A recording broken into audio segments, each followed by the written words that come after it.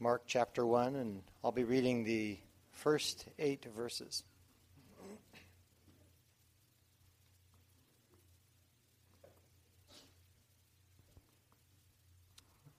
First, let's pray.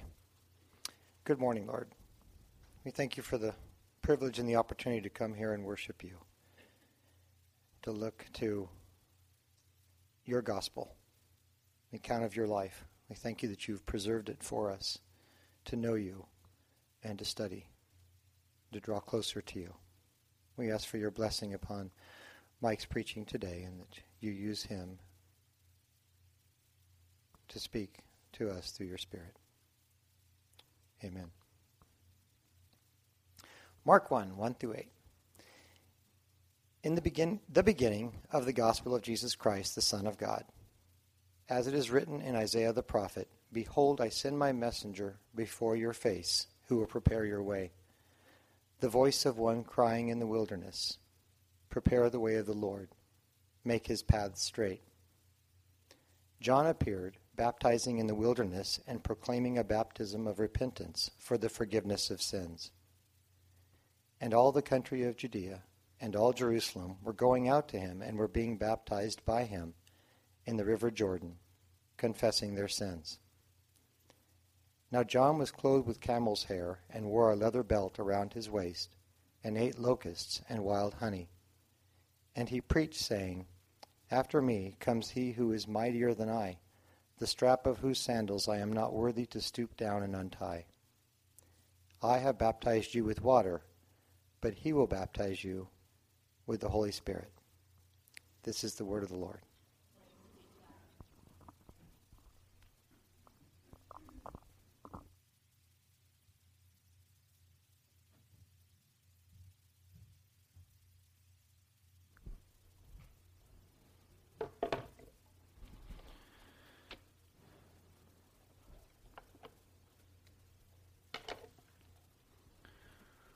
Good morning again. It is good to be with you, good to be with God's people on this Lord's Day. It has been a wonderful week. It's been a beautiful week. It's been a difficult week this week. For those of you that don't know what I'm talking about, you weren't here last week. We had the largest number of people here since I've been around the last 6 or 7 years. Pastor Adam Talbot and his family was their last Sunday last week. And what an expression of love, as we had many believers from other churches coming here that they have influenced through their ministry and through their lives to have them here. It was a great outpouring and a great expression of love. So it has been a difficult week in saying goodbye to them. If you missed last week, I want to encourage you to go to our church's website. We also have a Facebook page. And Emily Talbot wrote the lyrics and the music to a song called "You Are With Me." And she played that, and we have it on our website. So if you go to like where you're going to listen to the sermons or audio, you come up to that first page, and it's right there, and you can watch and listen. Was that powerful when she sang that last week? So those of you that weren't here, want to encourage you to go there and listen to that. Yesterday, they drove away, and it was a difficult morning, and I brought something here, okay? This is not a golden calf painted brown, but I just thought it would be good to bring this up here. There were just a few of us, Cleveland and Elizabeth Spees and Ryan King and my wife and I were there, and as the Talbots were getting ready to pull out, and not long before they left, he's like, "Oh, Mike, I got something for you." And I'm thinking, what does he have for me? And he comes out with this from the house, and it's not a brown golden calf painted brown, but this is a water buffalo from Africa. So, okay with you if I just kind of have him up here today? Is that okay? I mean, I've already done that. So I told him I was going to bring it, and it just brought smiles to us yesterday morning as I was walking around with this thing in my hand. Pastor Adam has traveled to Africa over the years. And anyway, so as you come into my office in the coming years and you see this, you're going to know what this thing is about, and that I'm not during the week bowing down before some calf, that sort of thing. Well, our church believes very strongly in preaching the whole counsel of God. We believe in preaching through books of the Bible generally. And so it is appropriate today we begin a new series, we begin a new book. We're going to be going through the Gospel of Mark. There are occasions throughout the year where we pause, and we pause for whatever series we're in to celebrate the coming of Jesus at Christmas time and at Good Friday and Easter Sunday, and we pause, but we always preach from the Word of God week in and week out here at Cornerstone. And I'm excited today to begin this new series through the Gospel of Mark. Before we get into our text today, I want to give us some background about the author of the Gospel, sometimes referred to as John Mark. So some background here before we get into our text. The New Testament provides few facts about John Mark. He's called by both his Jewish and Roman names only in Acts, John being his Jewish name, Mark being his Roman name. Now, there's not a lot written about Mark, but there are some things in the New Testament, and so I want to look at a few of these verses right now, just as a framework, an approach, if you will, as we begin this series through the Gospel of Mark. So one of these references is in 1 Peter chapter 5. Verse 13, it says, "She who is in Babylon, chosen together with you, sends her greetings, and so does my son Mark." And I've put this verse up here because of that reference, of course, to Mark. But what is going on here, just so you understand, she is a metaphor for the church, for the people of God. She who is in Babylon, Babylon is a metaphor for Rome. Rome was a difficult place for Christians in the first century. So Peter is writing, and he is saying that the Christians who are here in Rome, chosen together with you, the recipients of his letter, we send you our greetings, and so does my son Mark. So Mark was a spiritual son to the Apostle Peter. He was, if you will, a disciple in a special way to Peter. Yesterday morning was reminded of the special relationship of a couple spiritual sons to Pastor Adam. Ryan King and Cleveland were there yesterday morning as they, just before they drove off. And it was an indicator of the special relationship they've had over the last few years. I couldn't actually hear what they're saying, but Pastor Adam, I would hear the voices as Adam met with Cleveland and Ryan in the office right next to me. They were his spiritual sons, and he has been pouring his life into them and preparing them for this next phase of life if they have just graduated from high school. And so this is kind of like the relationship Mark had, this sort of relationship with Peter. He is his spiritual son. We read more about this in the church fathers, that is, those Christian leaders in the first century just after the passing of the apostles. I won't go into all of those, but we read about their relationship in the church fathers as well. Another reference to Mark. We're getting background here as we are going to spend many months in this gospel to the person Mark or John Mark. Acts 12:12. And when Peter realized this, he went to the house of Mary, the mother of John, who was also called Mark, where many were gathered together and were praying. So Mark's mother's home was a meeting place for the church. And that tells us, and other things tell us, very likely that Mark was from a well-to-do family. The early church met in homes, and they tended to be the largest homes, so they could get everybody in there. And so this tells us something about him as well. John Mark's well-to-do family occupied a significant place in early Christian communities, first in Jerusalem and later in Antioch.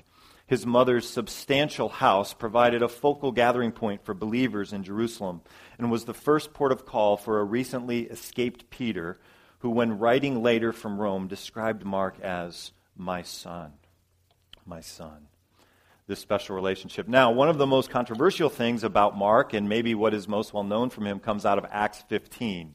Let's take a look at this together on the screen here. It says this: sometime later, Paul said to Barnabas, "Let us go back and visit the brothers in all the towns where we preach the word of the Lord and see how they are doing."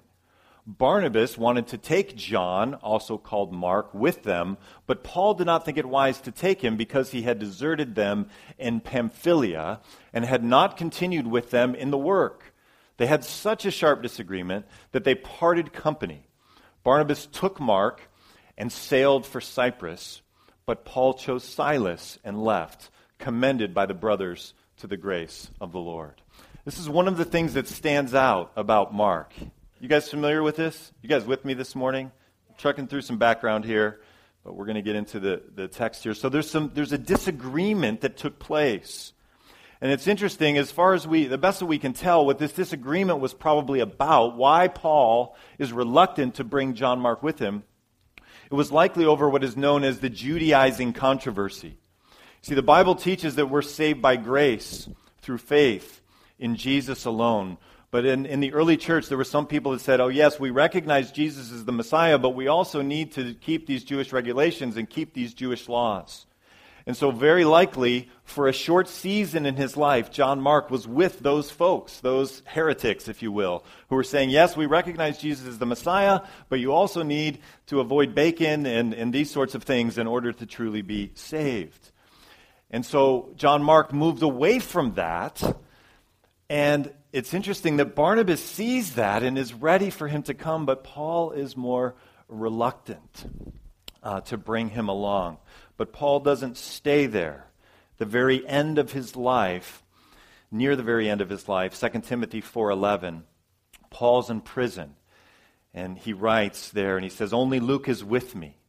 And he says, get John Mark, and bring him with you, because he is helpful to me in my ministry. So we see Paul's came around to Barnabas's perspective here and wants Mark with him near the end of his life. So all of that by way of background. Let's get into our passage now. Mark 1:1-8. So we're looking here at John the Baptist. We've looked at background on John the Mark, and now we're looking basically at John the Baptist. Let's look at verses 1-4. The beginning of the gospel about Jesus Christ, the Son of God. It is written in Isaiah the prophet, I will send my messenger ahead of you, who will prepare your way, a voice of one calling in the desert. Prepare the way for the Lord, make straight paths for him.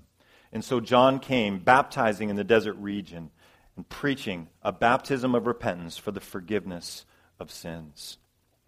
So Mark's gospel begins with this announcement, with this title. It has echoes of Genesis 1:1, the beginning of the gospel, the beginning of this new good news that God is doing in the history of salvation of his people. The beginning of the gospel that is about Jesus Christ, that has come from Jesus Christ.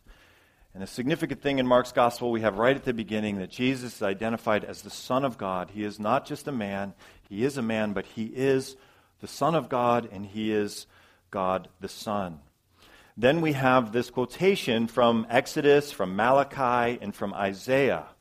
It was a common thing in the first century when you quoted from the Old Testament and quoted from a variety of places that you would identify the most prominent or the most well-known author as the source of that. So we have actually a quotation here from Exodus, a quotation from Malachi, and a quotation from Isaiah, describing John the Baptist as the messenger, as the forerunner, as the one who is prophesied to prepare the way for the Lord. Now, it's interesting that John's gospel doesn't have a whole lot about Jesus' birth, doesn't have anything about Jesus' birth, doesn't have a whole lot about this lofty prologue like what we have in John's gospel, that the Word has always been, in the beginning was the Word. Mark writes kind of like a newspaper reporter. He's just off and running and ready to go. And so he begins here with John the Baptist. One commentator writes this, he says, lacking the polished sophistication of elite literature, this work, with its lively and down-to-earth style, was, like its good news, like the gospel for everyone. Mark's gospel, we might call it the common man's gospel, or the newspaper style gospel. And I'm excited about our journey going through this book. Are you excited, church? All right. I'm not totally convinced, but it's gonna be a good series, and I'm excited to go through this gospel. Let's look at verse 4. Verse 4 and following. So John came baptizing in the desert region and preaching a baptism of repentance for the forgiveness of sins.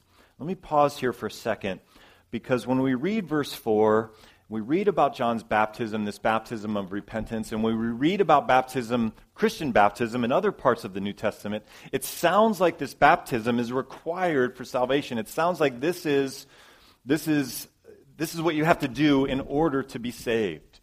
This is sometimes called baptismal regeneration, this idea, and the Scripture seems to describe that. We know that that's actually not what is being described, because in many other places the Scripture makes it very clear, for example in Ephesians 2, that it is not by works, but is by grace and by faith that we are saved, not by what we do. But on the other hand, baptism is hugely important. Both John's baptism, this baptism of repentance, and Christian baptism, they're hugely important in the Christian life. But they are not essential things to salvation. The Heidelberg Catechism helps us understand why the Bible uses this language regarding baptism, both here and in other places, where it sounds like this is required for the forgiveness of sins. Question number 72 says, does this outward washing with water itself wash away sins? No, only Jesus Christ's blood and the Holy Spirit cleanse us from all sins. Why then does the Holy Spirit call baptism the water of rebirth and the washing away of sins? Question 73. God has good reason for these words. To begin with, God wants to teach us that the blood and Spirit of Christ take away our sins just as water removes dirt from the body. But more important, God wants to assure us by this divine pledge and sign that we are as truly washed of our sins spiritually as our bodies are washed with water physically. So God has given us baptism and He's given us the Lord's Supper. These are hugely important. We are in God's will if we have been baptized. The believers should have been baptized. This is an important thing, but this is not what saves us. It is important that we celebrate the Lord's Supper, but these are not things that actually save us. They're an outworking of our faith and love for God. All right, back to Mark chapter 1, verse 5. It says, the whole Judean countryside and all the people of Jerusalem went out to him, confessing their sins. They were baptized by him in the Jordan River. John wore clothing made of camel's hair with a leather belt around his waist, and he ate locusts with wild honey. Okay, this kind of seems like a guy that might have a VW bus today. The way that he's dressed, his diet, he might actually fit in pretty well. But John the Baptist is not in Santa Cruz. He's not in Big Sur. He is out in the desert. He is out in the desert proclaiming repentance, proclaiming that human beings need to turn from their sins and obey God's word. Obey the law of God. Now, it's astonishing what happens here. We can just blow by this. We're familiar with the story, but look at verse 5. The whole Judean countryside, all the people of Jerusalem. Now, I don't know how many. This is a lot of people. There may be a little bit of hyperbole here, but there are thousands of people that are going out into the desert to see this strangely dressed guy who's preaching repentance and baptizing people in the Jordan. God is at work here. The Spirit has moved. This has been prophesied. And this is preparing for the Messiah who's going to come. There's a lot of instructions for us here. There's these temptations for us as a church. We need to have the most eloquent preaching, and we've got to have the best worship team, and we got to have smokes and smoke machines and lights and all of this stuff to bring people here. What we need is the Spirit of God to move upon people. thousands and thousands of people went. After a time of not much happening in advancing the kingdom of God, and all of a sudden, John comes, the Lord puts his hand on him, preparing the way for the Messiah, and thousands are coming and repenting. John is huge. John the Baptist is a huge figure in the history of salvation and in the Bible. Luke 16:16 says this, the law and the prophets were proclaimed until John. This is the marker. John the Baptist is the marker as God advances his kingdom. The law and the prophets, the people of Israel, the laws of Moses were what we were all about until John. This is the final prophet of the Old Testament. One commentator writes this, he says, his appearance in the wilderness was the most important event in the life of Israel for more than 300 years. And people are flocking to him. And look at his message, verse 7. And this was his message. After me will come one more powerful than I, the thongs of whose sandals I am not worthy to stoop down and untie. I baptize you with water, but he will baptize you with the Holy Spirit. John's message was so not about him. It wasn't about his church. It wasn't about what they were doing. His whole message was about the one who is coming. There's a lot for us to take away from this. All these people are coming. And what is he doing? He is just pointing to the one who is going to come and calling people to repentance. This is really, and we're not each John the Baptist, obviously, but we are called to live our lives much like this. Not pointing to ourselves, pointing to the Lord by the way that we live our lives, so that others would come to repentance and faith. Now, I can't preach this passage without correlating it some with some of the other Gospels, particularly with Matthew's Gospel and what Matthew says about John the Baptist. Let's take a look at this together on the screen. As John's disciples were leaving, Jesus began to speak to the crowd about John. What did you go out in the desert to see? A reed swayed by the wind? If not, what did you go out to see? A man dressed in fine clothes? No, those who wear fine clothes are in king's palaces. Then what did you go out to see? A prophet? Yes, I tell you, and more than a prophet. This is the one about whom it is written, I will send my messenger ahead of you, who will prepare your way before you. I tell you the truth, Jesus says this. I tell you the truth, among those born of women, there has not risen anyone greater than John the Baptist. Wow, that is an astonishing statement and sentence. Jesus says, among women, I think by this he means with the exception of the miraculous conception of Jesus himself, among all of humanity, there has not risen anyone greater than John the Baptist. That is an astonishing statement that Jesus makes. Why does he make that statement about John the Baptist versus so many other people, so many other prophets? D.A. Carson writes this. He says, John the Baptist is greater than a prophet. He is greater in that he alone of all the prophets was the forerunner who prepared the way for Yahweh Jesus, for this Messiah who's going to come, this covenant-keeping God, and personally pointed him out. While the Old Testament prophets doubtless contributed to the corpus of revelation that pointed to Messiah, they did not serve as immediate forerunners. This is what makes John greater than a prophet, indeed the greatest born of women. This is an astonishing statement that Jesus makes. And he makes it because he is the final one who is pointing to Messiah and confirming himself, John the Baptist, that he is the one to point by all of these Old Testament prophecies.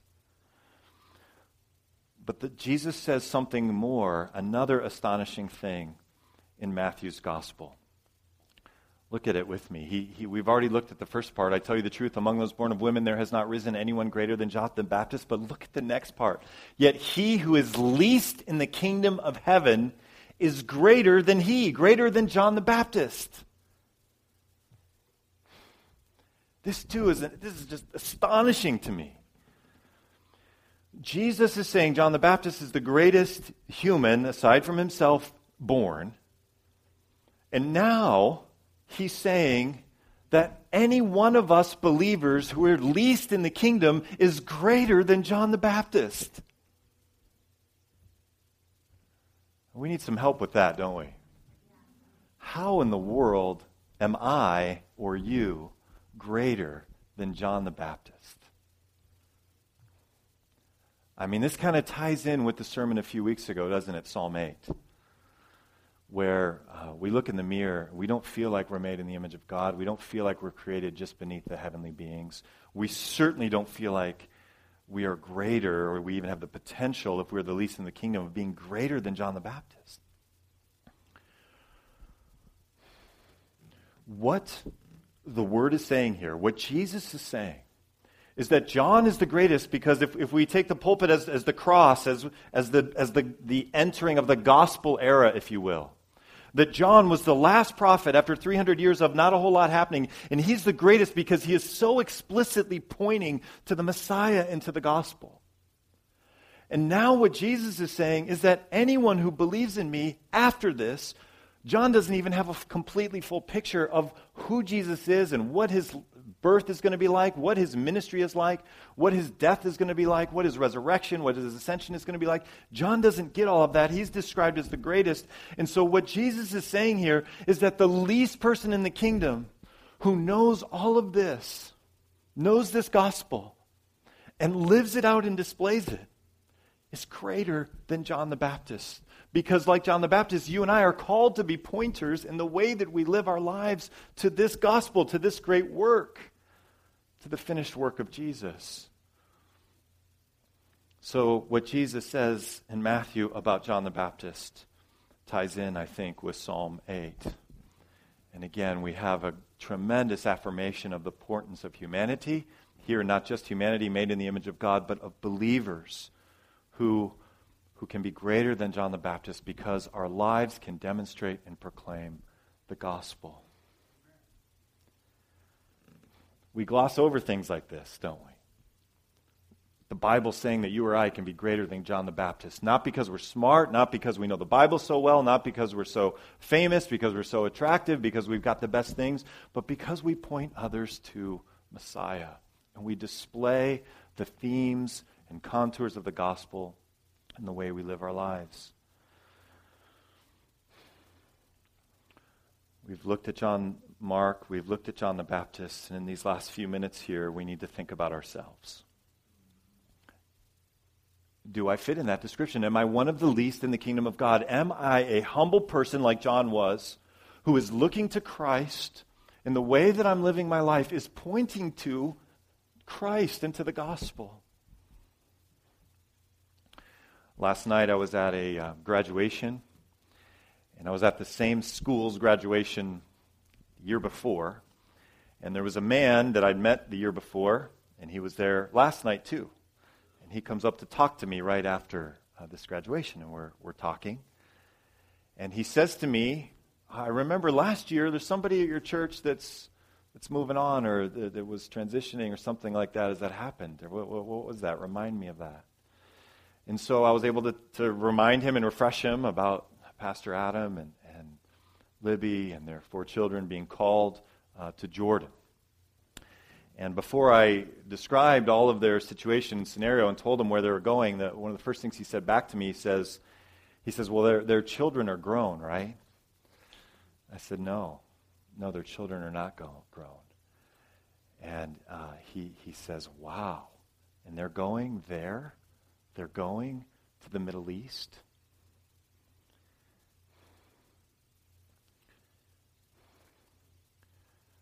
They are demonstrating the glory and the beauty of the gospel by what they have been called to and to where they are going. It is incredible. And guess what? The Lord is calling you and I not likely to go to Jordan, but to do the same thing that they're doing here, the same thing that the Talbots are going to be doing there. We are called to be doing here with our coworkers, with our neighbors, with our friends, being on mission and pointing people to this glorious gospel, to be the least in the kingdom.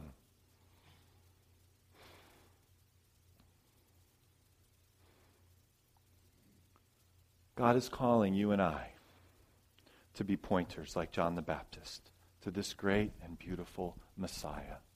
To love our spouses, to forgive them, to love our children, to be patient with them, day in and day out, to be least in the kingdom and to display the gospel in our everyday actions of life. This is what he's calling us to. Let's bow our heads together and pray.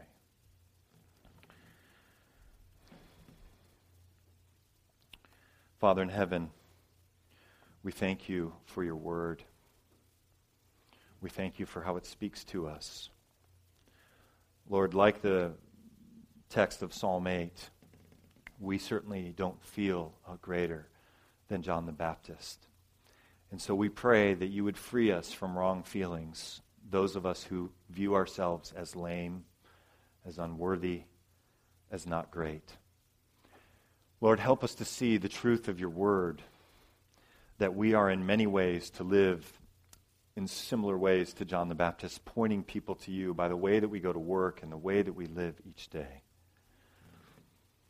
Lord, we pray that we as individuals and as a church would be loving people, that we would be gracious, that we would be patient and kind. That people around us would see our love and wonder why we are doing what we are doing. We pray that we would serve others with joy and that we would point many people to Jesus. We pray in his name. Amen.